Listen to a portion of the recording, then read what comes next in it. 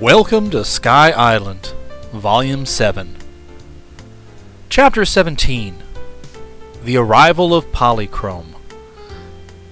Captain Bill had determined to fight desperately for their lives, but he was a shrewd old sailor man, and he found much that was reasonable in the witch's assertion that fairies would protect them. He had often wondered about how the magic umbrella could fly and obey spoken commands, but now he plainly saw that the thing must be directed by some invisible power, and that power was quite likely to save them from the cruel death that had been decreed. To be sure, the magic umbrella was now in the blue country, and the fairies that directed its flight might be with the umbrella instead of with them, yet the old sailor had already experienced some strange adventures in Trot's company, and knew she had managed to escape every danger that had threatened. So he decided not to fight until the last moment, and meekly hobbled along the street as he was commanded to do. Trot was also encouraged by the witch's suggestion, for she believed in fairies and trusted them. But Button-Bright could find no comfort in their situation, and his face was very sad as he marched along by Trot's side. If they had followed the corkscrew windings of the street, it would have been a long journey to the outer edge of the Pink Country, but Tourmaline took a shortcut, leading them through private gardens and even through houses, so that they followed almost a beeline to their destination. It rained all the way, and the walking was very disagreeable. But our friends were confronting an important crisis in their adventures, and with possible death at their journey's end, they were in no hurry to arrive there. Once free of the city, they traversed the open country, and here they often stepped into sticky pink mud up to their ankles. Captain Bill's wooden leg would often go down deep and stick fast into this mud, and at such times he would be helpless until two of the Pinkies, who were strong people, pulled him out again.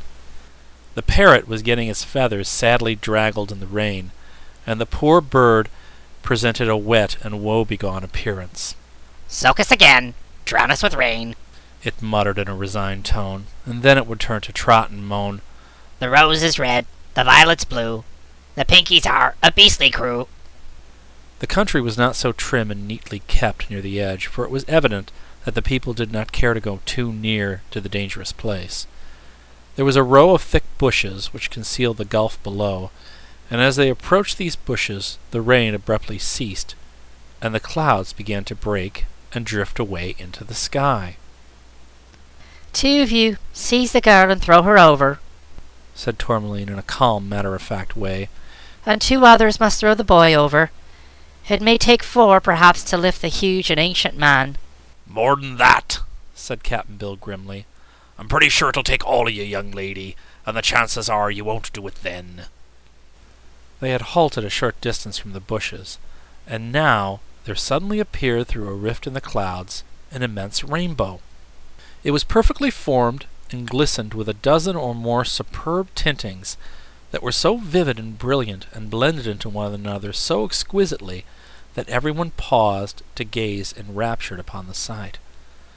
Steadily, yet with wonderful swiftness, the end of the great bow descended until it rested upon the pink field, almost at the feet of the little party of observers. Then they saw, dancing gaily upon the arch, a score of beautiful maidens, dressed in fleecy robes of rainbow tints, which fluttered around them like clouds. "The daughters of the rainbow," whispered Tourmaline in an awed voice, and the witch beside her nodded and said, "Fairies of the sky. What did I tell you, Tourmaline?" Just then one of the maidens tripped lightly down the span of the arch until very near the end, leaning over to observe the group below. She was exquisitely fair, dainty as a lily, and graceful as a bough swaying in the breeze. "Why, it's Polychrome!" exclaimed Button-Bright in a voice of mingled wonder and delight. "Hello, Polly! Don't you remember me?" "Of course I remember you, Button-Bright," replied the maiden in a sweet tinkling voice. "The last time I saw you was in the land of Oz." "Oh!" cried Trot, turning to stare at the boy with big, wide-open eyes. "Were you ever in the land of Oz?" "Yes," he answered, still looking at the Rainbow's daughter, and then he said appealingly, "These people want to kill us, Polly. "Can't you help us?" Polly wants a cracker! Polly wants a cracker! screeched the parrot. Polychrome straightened up and glanced at her sisters. Tell Father to call me in an hour or two, she said. There's work for me to do here, for one of my oldest friends is in trouble. With this, she sprang lightly from the rainbow and stood beside Button-Bright and Trot, and scarcely had she left the splendid arch when it lifted and rose into the sky. The other end had been hidden in the clouds, and now the rainbow began to fade gradually, like mist, and the sun broke through the clouds and shot its cheering rays over the pink country, until presently the rainbow had vanished altogether, and the only reminder of it was the lovely Polychrome sitting among the wondering band of Pinkies. Tell me, she said gently to the boy, why are you here, and why do these people of the sky wish to destroy you? In a few hurried words, Button-Bright related their adventure with the magic umbrella, and how the Boolooroo had stolen it, and they had been obliged to escape into the pink country. Polychrome listened, and then turned to the Queen. Why have you decreed death on these innocent strangers? She asked. They do not harmonize with our color scheme, replied Tourmaline. Why, that is utter nonsense, declared Polychrome impatiently. You're so dreadfully pink here that your color, which in itself is beautiful, has become tame and insipid. What you really need is some sharp contrast to enhance the charm of your country, and to keep these three people with you would be a benefit rather than an injury to you. At this the Pinkies looked downcast and ashamed, while only Rosalie the witch laughed and seemed to enjoy the rebuke. But, replied Tourmaline, the great book of laws says our country shall harbor none but Pinkies. Does it indeed? Asked the Rainbow's daughter. Come, let us return at once to your city and examine your book of laws. I am quite sure I can find in them absolute protection for these poor wanderers. They dared not disobey Polychrome's request, so at once they all turned and walked back to the city.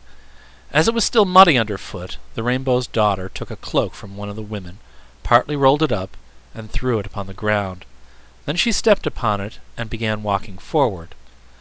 The cloak unrolled as she advanced, affording a constant carpet at her feet, and for those of others who followed her.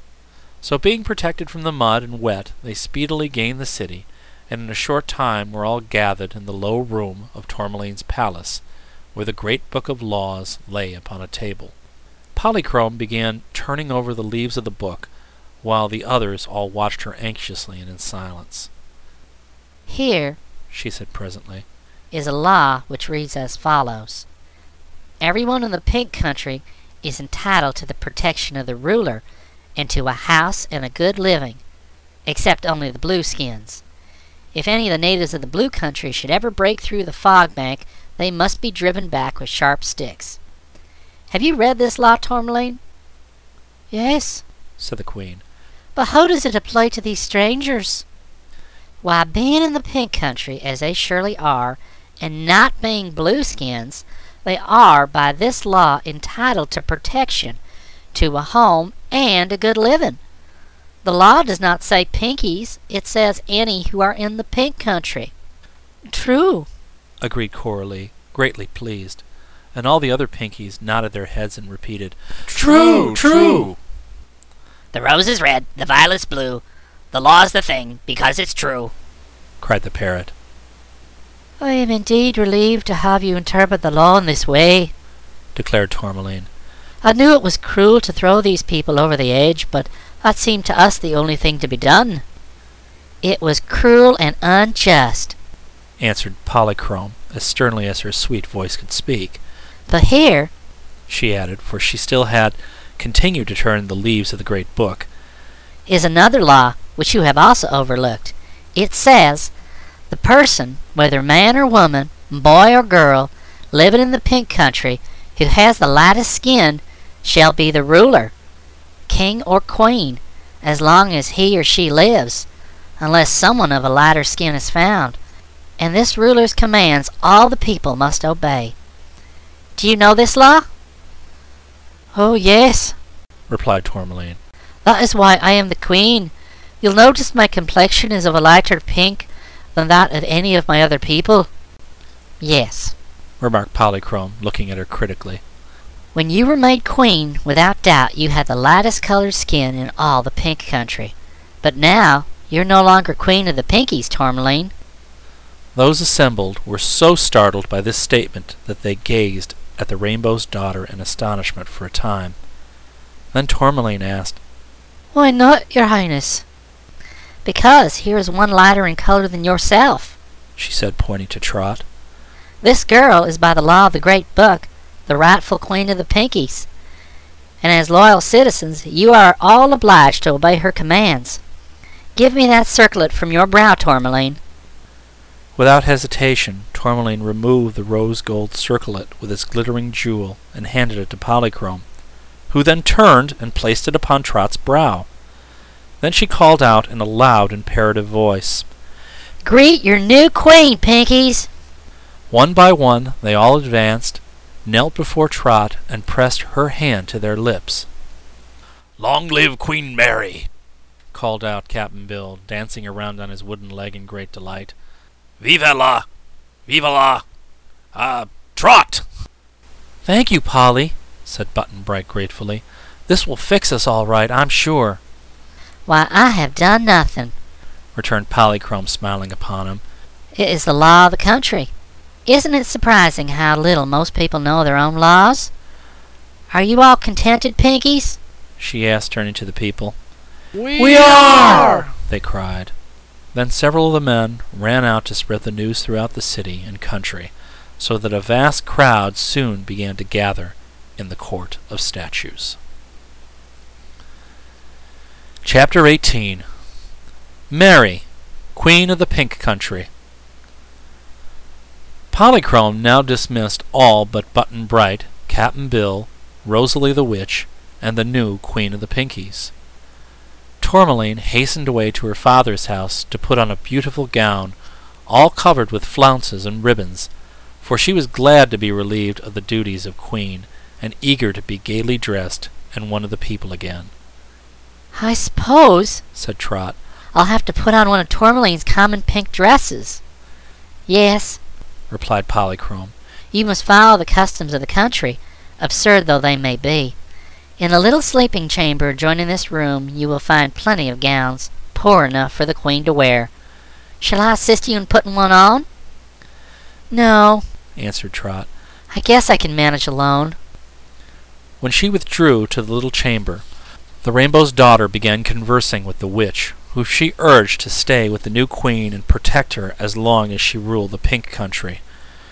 Rosalie, who longed to please the powerful Polychrome, whose fairy powers as Daughter of the Rainbow were far superior to her own witchcraft, promised faithfully to devote herself to Queen Mary as long as she might need her services.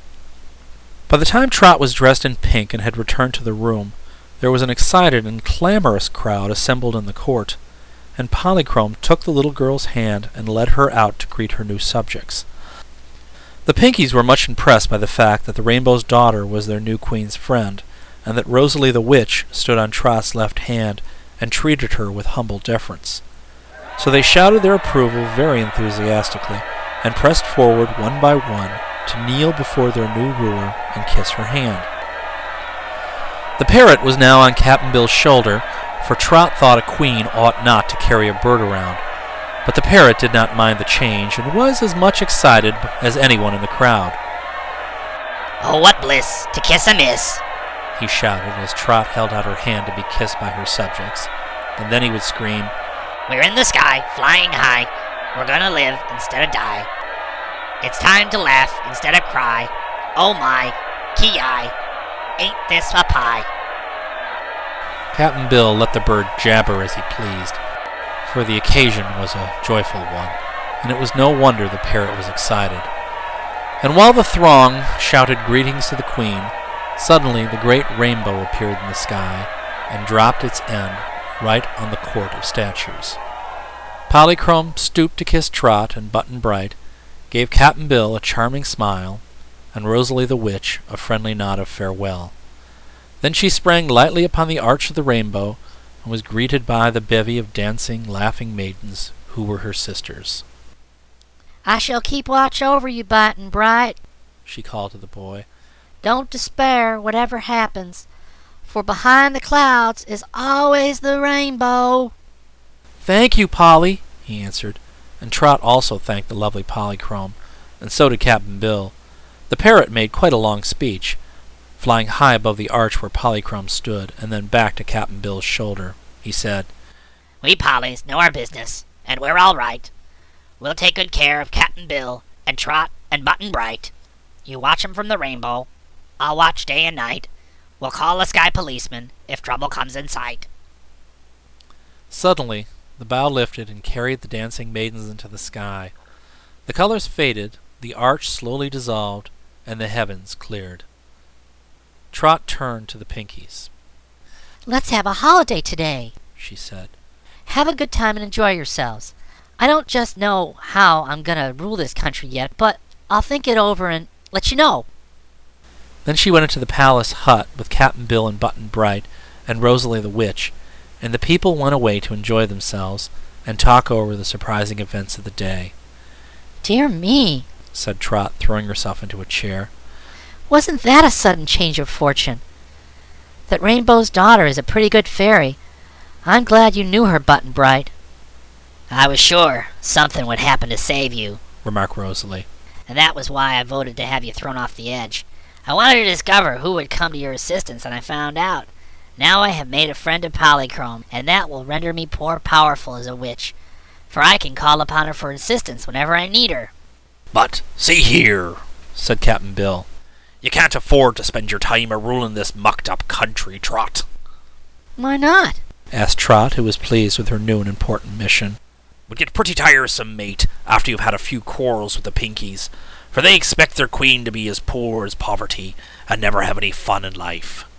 You wouldn't like it for long, I'm sure, added Button Bright seriously. Trot seemed thoughtful. No, I don't know as I would, she admitted. But as long as we stay here, it seems a pretty good thing to be queen. I guess I'm a little proud of it. I wish my mother could see me ruling the Pinkies. And Papa Griffith, too. Wouldn't they open their eyes?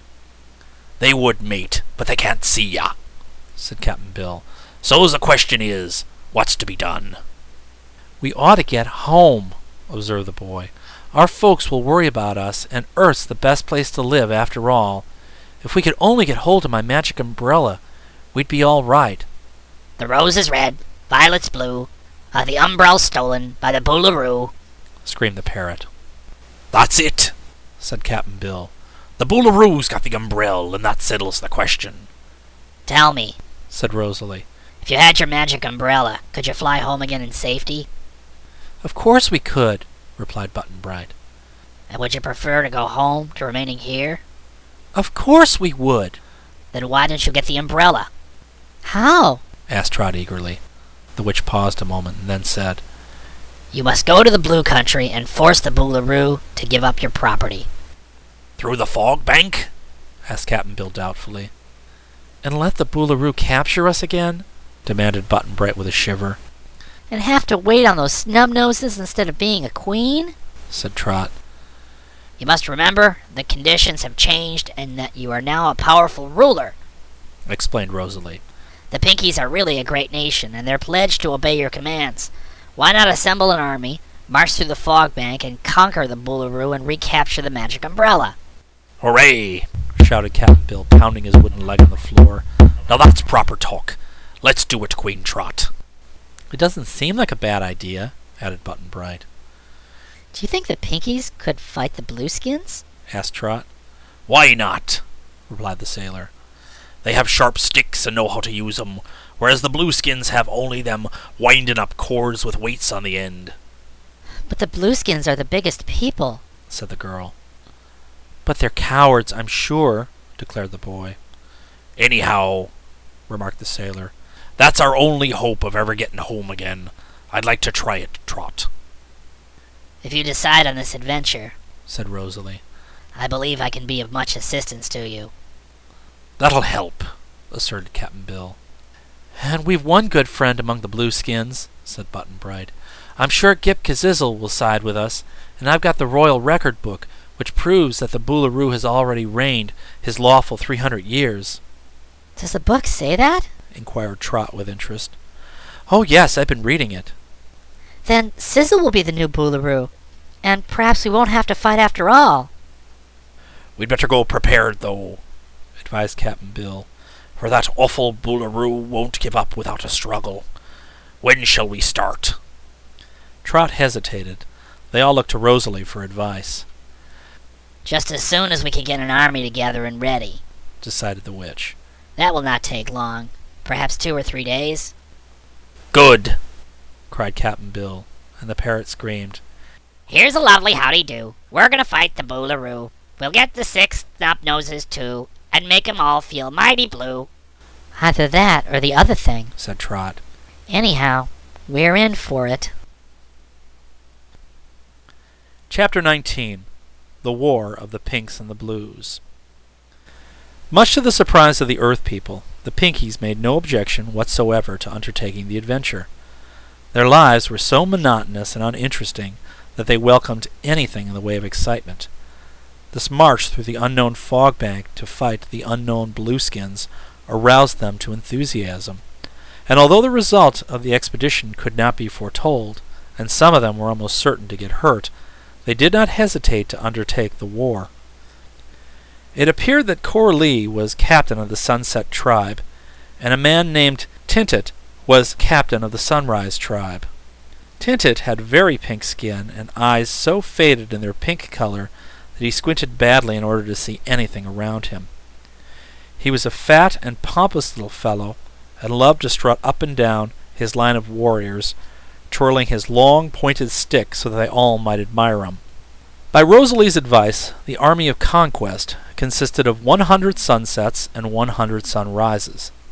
Many more were eager to go, but the witch thought that would be enough.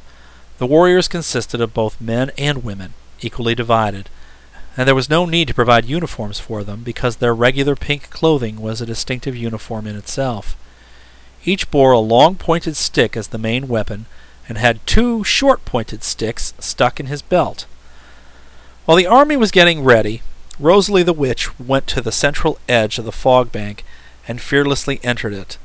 There she called the king of the giant frogs, who came in her bidding, and the two held an earnest and long talk together.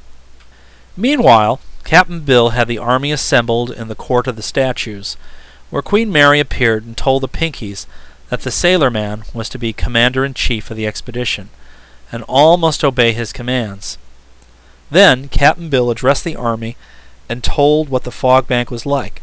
He advised them all to wear their raincoats over their pretty pink clothes, so they would not get wet, and he assured them that all the creatures to be met within the fog were perfectly harmless.